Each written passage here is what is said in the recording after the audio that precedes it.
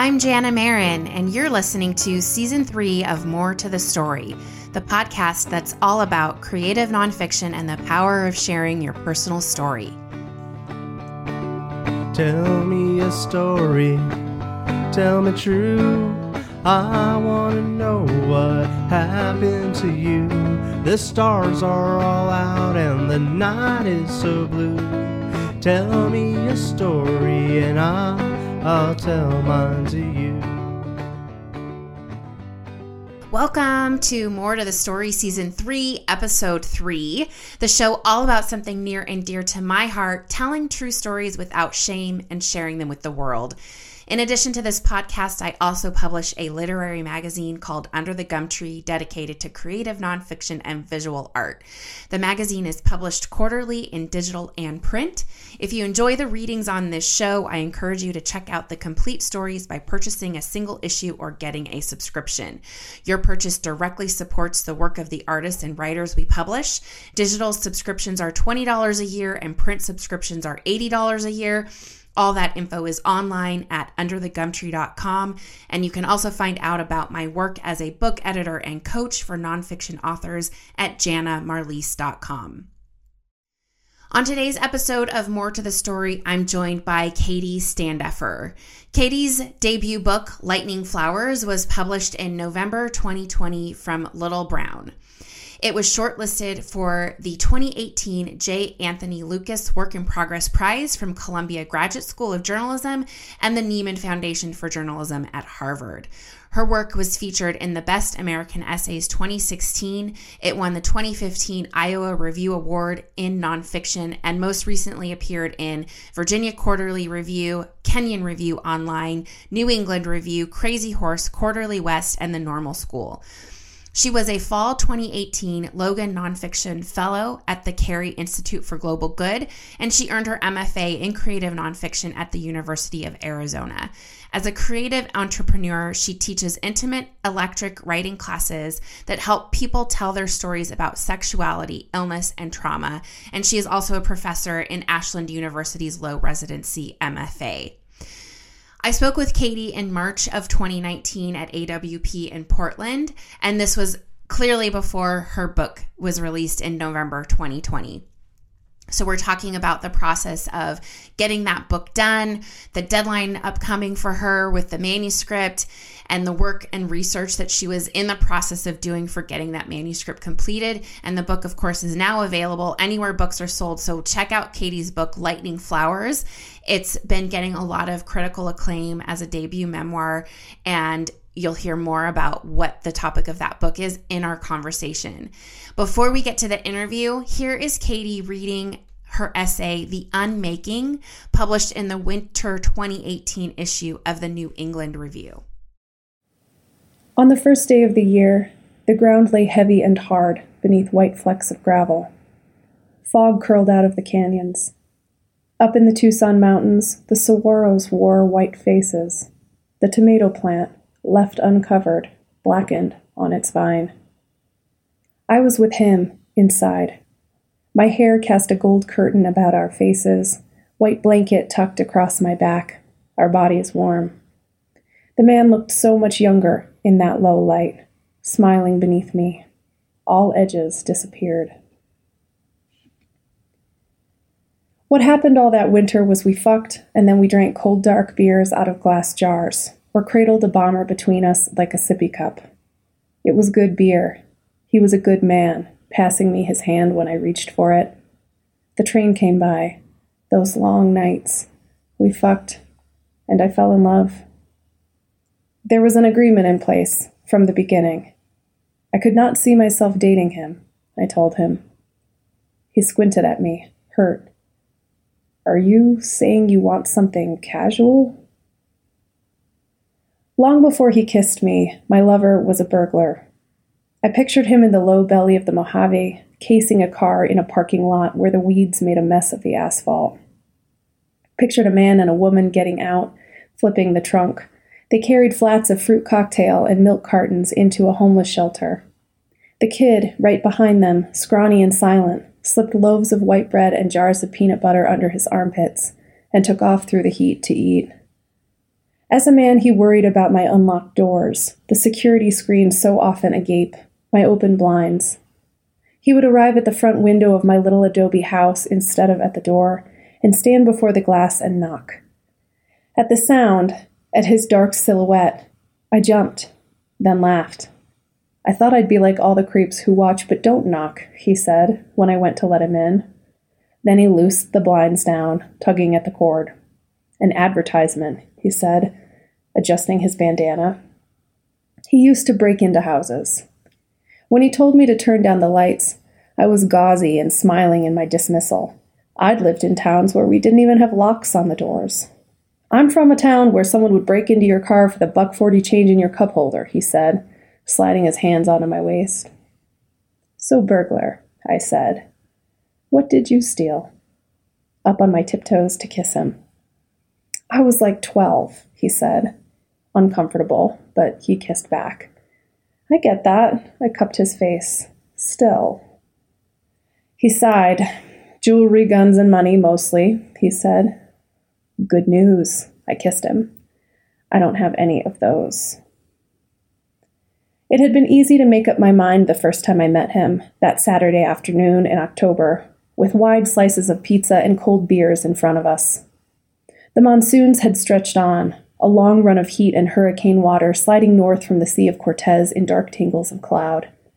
The man's blonde ponytail, a gnarl of curls, looked wet with grease or sweat. He wore a wife-beater. His biceps seemed alarmingly large. I'm smarter than I look, his OkCupid profile had said. Here, taste this, he said when I first walked up, and pushed a small beer snifter toward me with a smile. What do you think it is? Imperial Stout, I guessed. Bourbon barrel. The trace from Dragoon Brewing? It was a local brew, released recently. His voice was strangely high for a man his size. Yeah, he said, smiling. Nice. You said you liked stouts. I had to see your stuff. He paused. And you probably like barley wines and the occasional saison?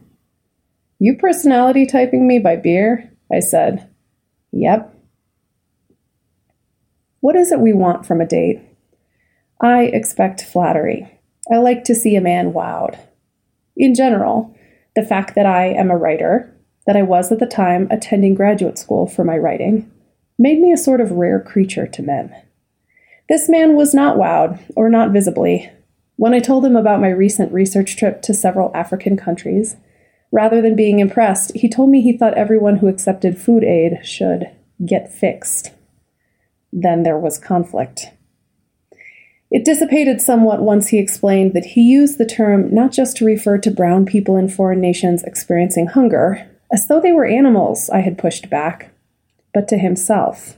He got fixed when he was 22. I said to myself, this has to stop here, he said. That was the first I heard of his mom's meth problem, his disappeared father. Can I be forgiven for thinking this man and I could not exist in the same world? I went on a lot of dates with men who wore button-downs and trimmed beards, whose parents were doctors and professors. I liked to talk about my feelings, went to yoga, erred on the side of the politically correct. I felt all of a sudden terribly prim. He was not what I had planned for myself. I realized with a hot, sickening rush that he would not fit into my world. I sensed in his communication style a volatility that made me nervous. But strangely breathless, slick between the legs, I realized I was panicked about these things only because of the charge I felt growing between us, like a summer storm swelling and dampening, waiting to burst. Sex, the oldest language, was one we would share. Neither love nor lust are emotions, says neuroscientist Helen Fisher, contrary to what we've been trained to think. When Fisher, the chief scientific advisor to the dating site Match.com, and her colleagues put people who were freshly and madly in love into an fMRI, they discovered activity in the caudate nucleus, a primitive part of the brain known to have evolved around 65 million years ago. Scientists have long known that this brain region directs bodily movement, Fisher writes. Only recently have they come to realize that this enormous engine is part of the brain's reward systems. helping us detect and perceive a reward, discriminate between rewards, prefer a particular reward, anticipate a reward, and expect a reward. These brain systems, oriented around planning and pursuit of a specific want or need, are our basic human drives, known as motivation systems. Some must be satisfied in order to be doused, like thirst or the need for warmth. Others can be channeled elsewhere, temporarily ignored. Hunger, our sex drives, and the maternal instinct. These motivation systems are less our reaction to the world and more our orientation to it. The more passionate the research subjects were, Fisher discovered, the more active their caudate was.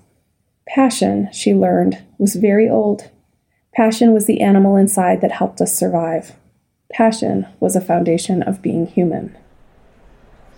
Thank you, Katie, and welcome to More to the Story. Thanks for having me, Jana.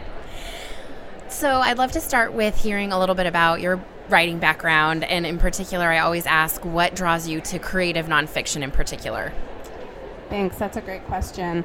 I actually began as a fiction and poetry writer when I was both a child and then through my undergrad experience, and so that was my initial training. And when I was in my early 20s, I passed out in a parking lot and learned that I had a genetic heart condition, which is something that I write a lot about. And the process of going through several years of illness changed my fiction. And I remember being in a continuing education class through University of Colorado in Boulder with a great local fiction writer, and I was turning in stories that were just loosely veiled versions of my own life. And I had a little bit of a moment one day and thought, maybe I just need to own this. Maybe I just need to tell this story as my story and see what that is about. And so illness really was the first driver into nonfiction for me. And then once I felt how different it was to try to tell those stories, not for the truths they might contain that came out of other types of characters, but actually as close to my own experience as possible, I really grew to love that process. You said, maybe I need to own this. So before that turning point, what do you think it was where you felt like you couldn't own it, or there was a reason to veil the truth of your experience as fiction? That's something I'm always asked as a nonfiction writer, and I'm always curious to hear about, everybody has an opinion on, like, is there really a difference between fiction and nonfiction, and where's the line, and as soon as you write nonfiction, is it really not true anymore, and blah, blah, blah. So that's where that question comes from. Yeah, I think it's such an important question. I think for me, so I had written a series of female characters who were all grappling with the things that I was grappling with, and that was an incredibly rewarding experience as a person in her late teens and early 20s. And I could sort of like change the details in these people's lives and see really at what point they might act differently from me, and so they were revealing these truths to myself in a different way. I have to say that I just wasn't reading that much nonfiction to even know what was possible. Most of the creative nonfiction that I read in my teens and early 20s was nature writing. And so I was certainly, in my journaling style, really interested in the possibilities of the personal story within the context of the environment. But for some reason, it hadn't really opened up as an opportunity for me. And I do think as well that so much of good creative nonfiction, memoir, personal storytelling has to do with narrative distance. And who do we have to be in order to look back at our former selves and really excavate the gems that are available to us? Yes, I'm nodding. And I'm just nodding vehemently that listeners can't see. Yes. So when I teach classes like sex writing or illness writing or trauma writing, a lot of times we do these timelines with stickies, and we literally look at the distance between two events, and this question of who is the voice that is the right one to render a given event? Is it most urgent to be sort of in present tense in that moment, maybe to leave it unresolved so that we're just dipping into something that then we really want to chew on, versus doing that deep reflection? And so I don't want to say that young people can't write creative nonfiction or memoir, because I don't think that's entirely true, but I do think the craft question of narrative distance is really important. And for me, the questions that illness brought up, I think, are so heavily filtered through ideas about what kind of stories readers want to hear, or what we're allowed to tell, or the ways in which we tell them, that making it fiction was a way to romanticize and make less painful something that I think is most powerful in its raw version and speaks truth to power in its most raw version. Yes. I couldn't agree more. And I'm working on my own memoir, which has illness, as you know. And one of the things that I was really afraid of was, because I did a lot of journaling in the moment, like throughout the course of experiencing the illness and the diagnosis and the aftermath and all of that, I was journaling every day thinking, this is not creative work. Right. This is me processing what's happening to me emotionally, physically, spiritually, physically, you know. And then when I was able to kind of circle back to, okay, I'm ready to process this in a more creative, artful way as a memoir manuscript, and I would pull out some of those journalings, I was actually really surprised, and I think it's that narrative distance that you're talking about, that whoa, actually some of that is useful material. Yes. Not all of it, clearly, but the way that I was describing the moment and being in it, I wouldn't be able to write that now. That stuff is pure gold. Yeah. Yeah. Yeah. Yeah, and there's nothing more frustrating than illness experiences where, because the experience is so intense, that those nuggets are not there to work with. Right. So on the one hand, maybe you have all this material that got journaled, and it's really an artistic process of saying, what of this is the art and what of it is just the material. Right. To write is sort of a form of alchemy, where you have to put it over the flame and combine it with other things and really see what comes out the other side. Or, since I write about mining, an act of smelting. And then on the other hand, right, sometimes we're missing that initial material, and so we have to find other ways of tracking ourselves down in the world. Yeah. Another crazy artistic process. Absolutely. Well, I want to ask about the piece you read, which isn't directly about illness, but I think we'll turn back to that. Sure. Because I'll ask you about your book toward the end. So for the piece that you read, talk about the impetus for that piece, and then I'll have a follow-up question. Great. Yeah, that's an excerpt of a piece called The Unmaking. It's from New England Review's winter issue, 2018. And I wrote that piece very much in the heat of heartbreak. The man in the essay went on to just emotionally eviscerate me. Not necessarily because he intended to, but Sure. because of the way he was built and the way I was built. And it really is this love story that is about mismatch, about the ways our brains know what's good for us or not good for us and can try to set those boundaries, and the way our bodies actually contain a reptilian brainstem and a mammalian portion of the brain, both of which have different messages about what's good for us and what we're supposed to be doing as an animal. And so the essay is full of direct chunks from my journal. I wrote really well when I was seeing that man, and of course I started seeing him under the guise of it being this friends with benefit relationship, and then I just totally fell in love with him and fell in love with his storytelling. So I have all of these pages of journals that are moments with him, which are frankly the most delicious parts of being alive. Right? It was one of those situations of if this is wrong, why would I want to be right? And also then the relationship met its inevitable sort of explosive ending.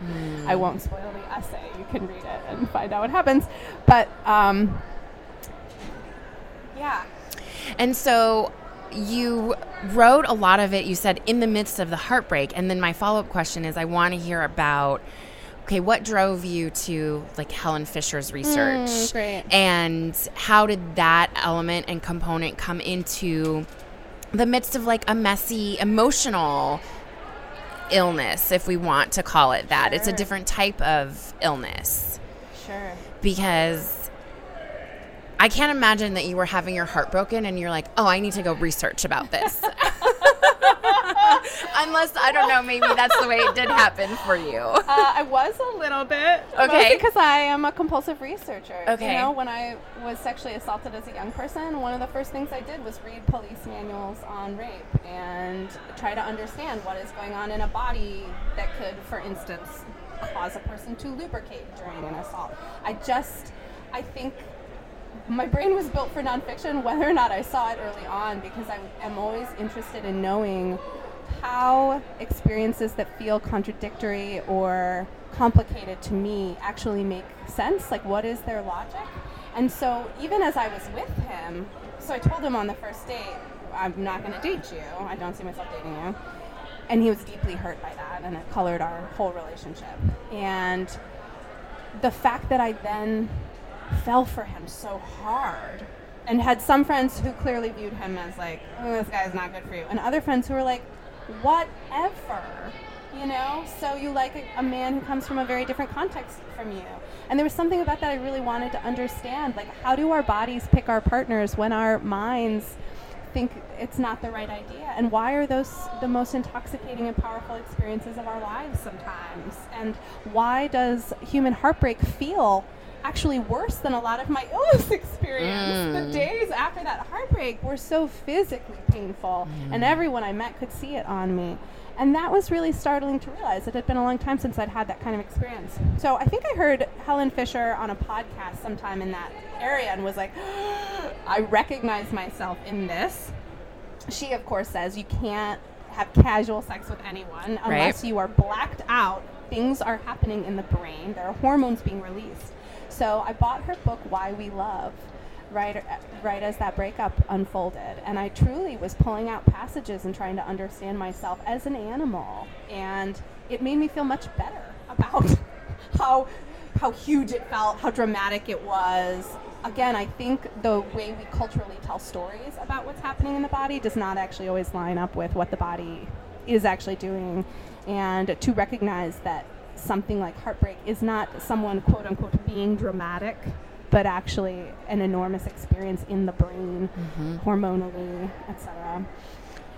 And so talk about the craft of putting an essay like that together, because you have the emotion of the heartbreak and the personal experience intertwined with that scientific research, and it's scientific and it's biology, and like, where do you decide, oh, it makes sense to insert this little bit of that science and that research and a quote from Helen Fisher, like right here? Like, how do you make that craft decision? That's a great question. And I do have to say that an essay like this one, you can really see that craft choice getting made as a choice. There was one literary journal who got a version of it from me, and they're a journal that I really respect and are on my bucket list, and they wanted it without the science. And the question for me was, does this story become more powerful with the science, or should it operate similar to fiction and just be this love story as it is? And I ended up keeping the science. And so I'm thinking of a few things. One is that I need people to care about the characters deeply before we get to the science. Also that the science has to be as sexy as the scenes. And so I wrote and rewrote this essay many times, those scientific sections more often than the other ones, which many of them sort of came from my body much more easily. The science itself had to be rendered in language that would strike. And that's just really hard and requires a lot of practice, a lot of work, a lot of looking for the right metaphors to render things in. The editor that I worked with at New England Review, Carolyn Kubler, I'm not sure how to say her name, she was really smart, and when she accepted it, she said, I have a few things that I'd love for us to work on, and one of them is we either need more Helen or less Helen. How does Helen also become a sort of character here? And how might we more directly link the work she's doing and contextualize the work she's doing to this moment that you are sort of heartbroken and frantically searching for something. And so there's a paragraph in the essay that I added later that really says, later I would wonder about the distance I came between telling him I'm not going to date him and being so in love with him. And so finding places that those two narratives converge for a moment and talk to each other more directly, even if it's not a long moment, I think is a big piece of it. And then, in building Helen as a character, bringing in that she was the scientific advisor to Match.com or OkCupid, whatever it was, is amazing. Like, whose job is that? I know. I didn't even know that was a job. But I guess it makes sense. That's how they get you with those apps, and the technology of it is all like science-based. Right. Big data of human love. I kind of hate that. I know. So I love that you talk about making Helen a character. And really what I got from reading it was, okay, here's this character narrator going through the experience of the heartbreak, desperately trying to recover, essentially.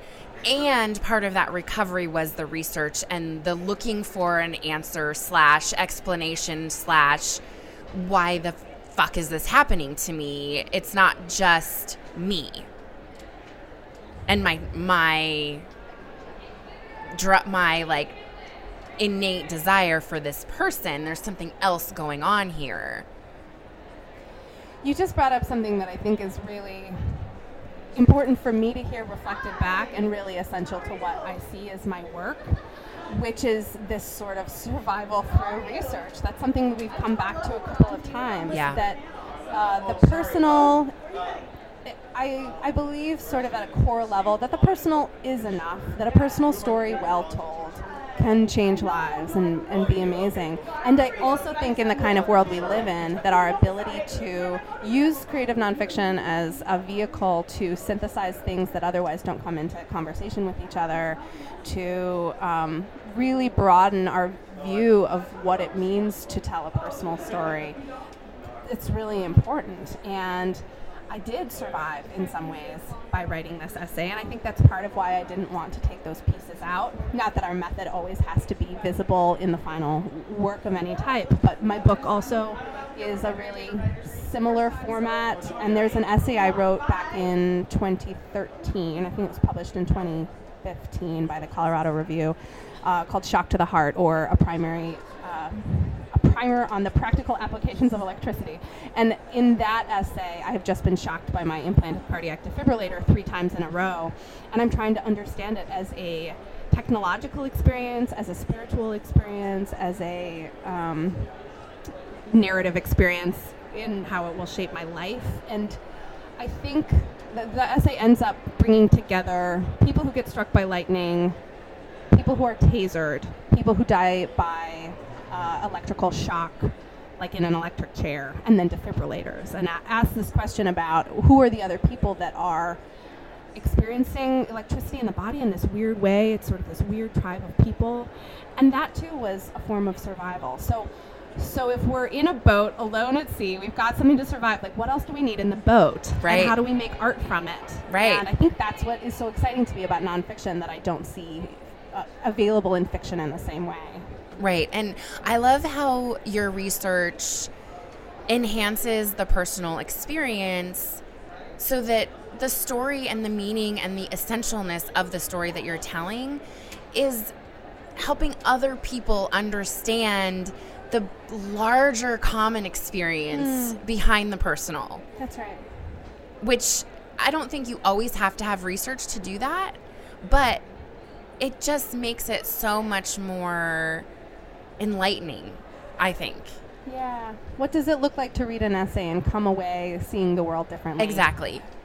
And that's why I write nonfiction too. Less heavily researched than yours, but I just find it so fascinating because you are researching, especially with your book, which we'll get to, such an unknown part of the world, at least for American audiences. So tell us about your book. Sure. The book is the story of my troubled relationship to my own implanted cardiac defibrillator, which is a device that has never saved my life.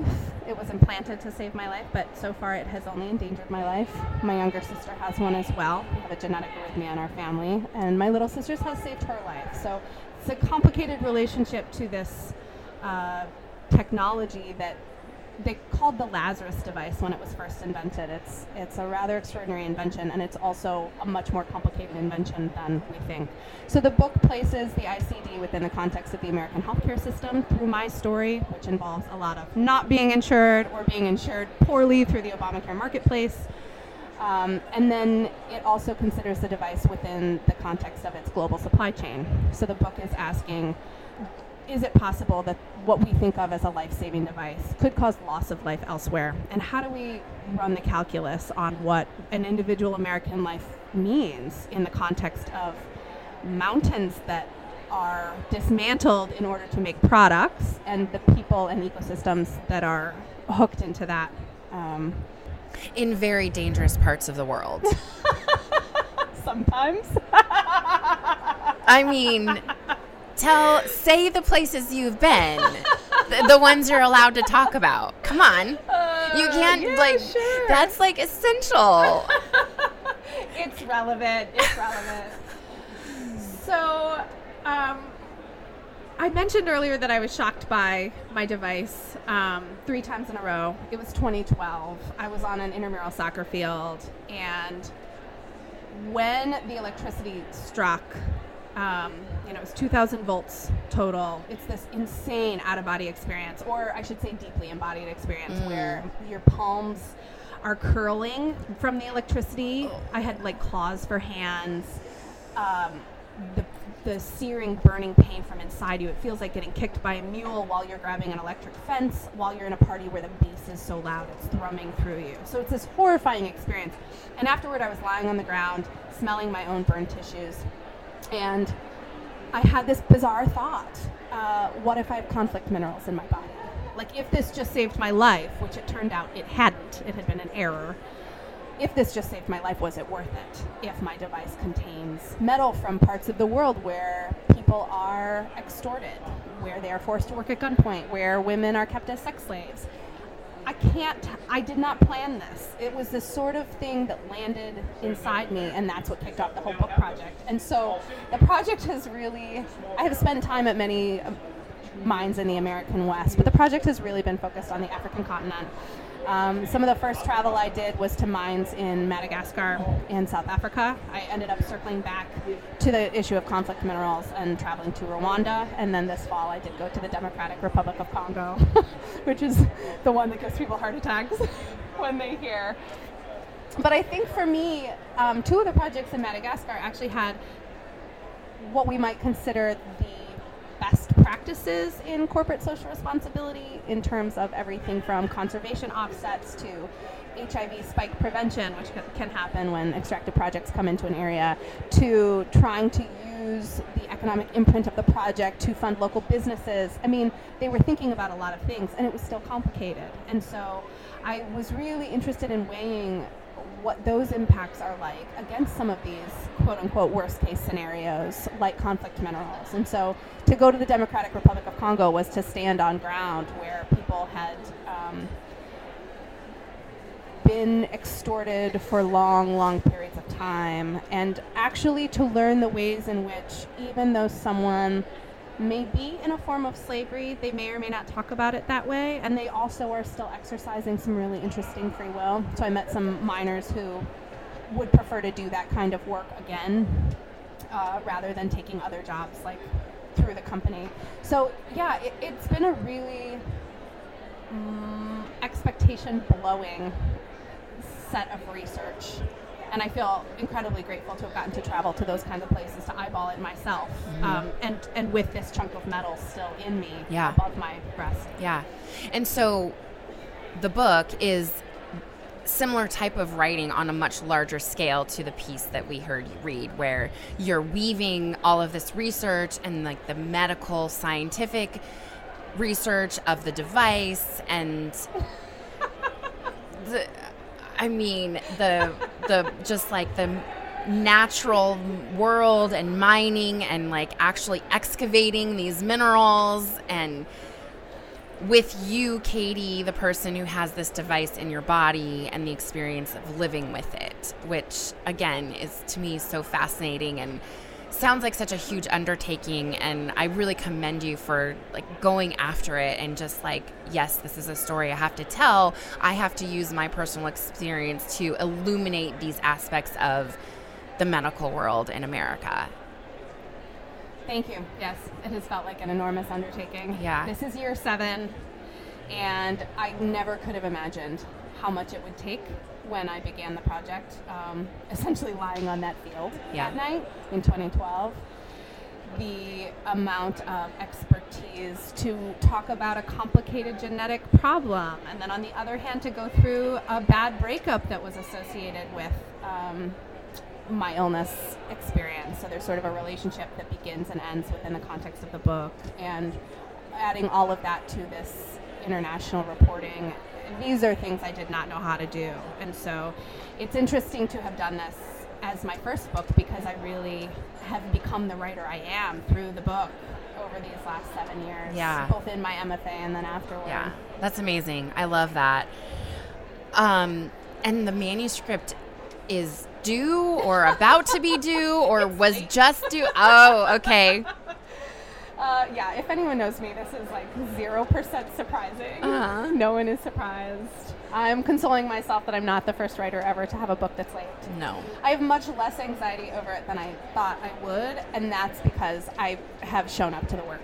And I think I would feel horrible if I had not shown up and then it were late. But you know, the personal sections of the book are extremely traumatic, and I have lived a jam-packed life. I'm an entrepreneur.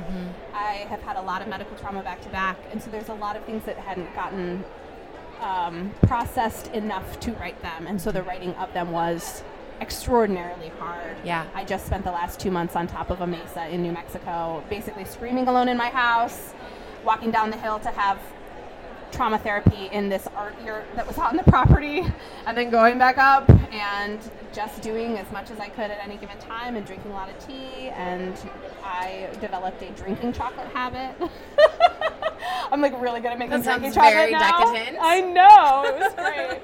But combining that then with the craft challenges of how journalistic am I going to be in rendering these trips to Africa, and how does that sit beside the personal work? And I have had a huge shift in voice in the last 2 months that I think is really important. So the book feels about 90% processed and about 65% on the page. And so I think it will be done in the next few weeks, but I certainly am working in my hotel room during this AWP. And it's forthcoming forthcoming from Little Brown Spark in March 2020. So a year from now. That's right, yeah. So they're already talking to me about the cover and the subtitle. I gotta finish. I can't wait. I can't wait Thanks, to read Jenna. it. Thank you so much for making time out of your busy AWP schedule to sit down and talk with me. Thank you so much for having me. And before we sign off, just say where people can find out more about you and your work. Sure. You can follow me on Instagram or Twitter at Girl Makes Fire. You can find me on Facebook at Write with Katie Standifer. That's where I teach classes that help people engage their stories of sexuality, illness, and trauma. And my website is www.catherinestandifer.com. Awesome. Thank you so much, Katie. Thanks, Jenna. That was Katie Standifer. Find Katie online at catherinestandifer.com and on Instagram at Girl Makes Fire. Find the links and info from today's episode in the show notes online at moretothestorypodcast.com. And of course, look for Katie's book, Lightning Flowers, anywhere books are sold.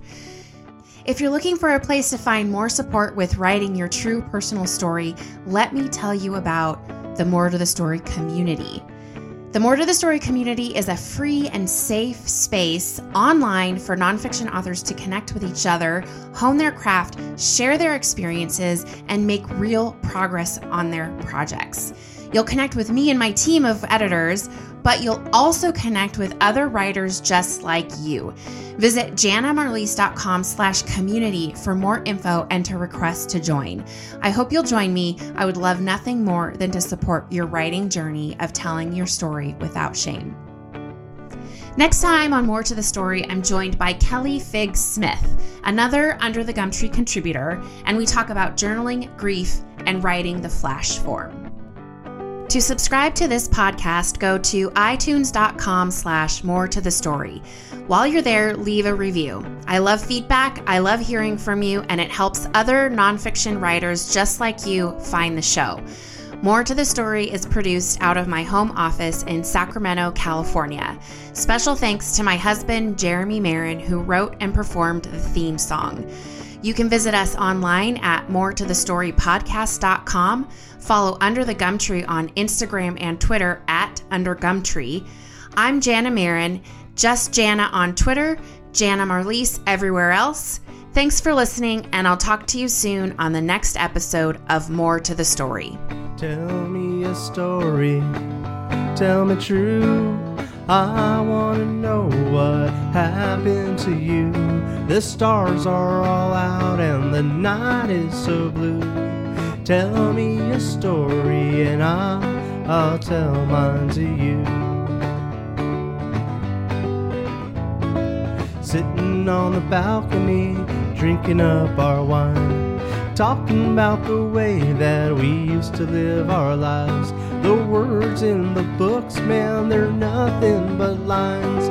I look into your eyes and you look into mine. You say, tell me a story, tell me true.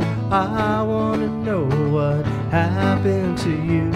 The stars are all out and the night is so blue. Tell me a story and I'll tell mine to you.